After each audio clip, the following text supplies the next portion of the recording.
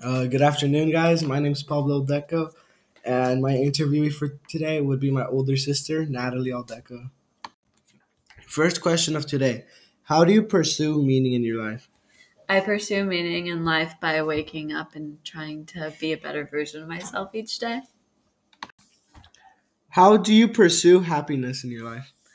I pursue happiness by doing things I like my hobbies. I like to sew, I like to paint. I like to hang out with my friends, I hang out with my family. Number three: is there more to life than being happy, or is finding happiness the ultimate goal of life? Why?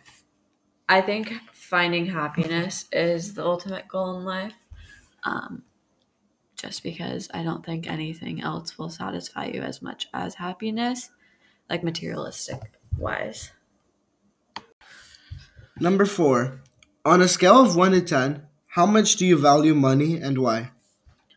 I think that at the current point of life that I am in, I value money at a 7 out of 10, maybe an 8 out of 10, just because I am a college student and money is all I want right now. Number five: what's one of your dreams in life? Why is it important to you?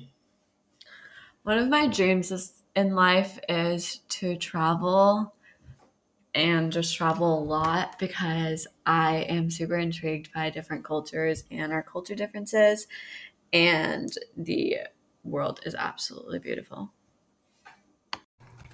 Going off of what my sister said on number two on how to pursue happiness in your life, I really think like on how you pursue it is just by doing things you like yourself, not by just going along with what people say.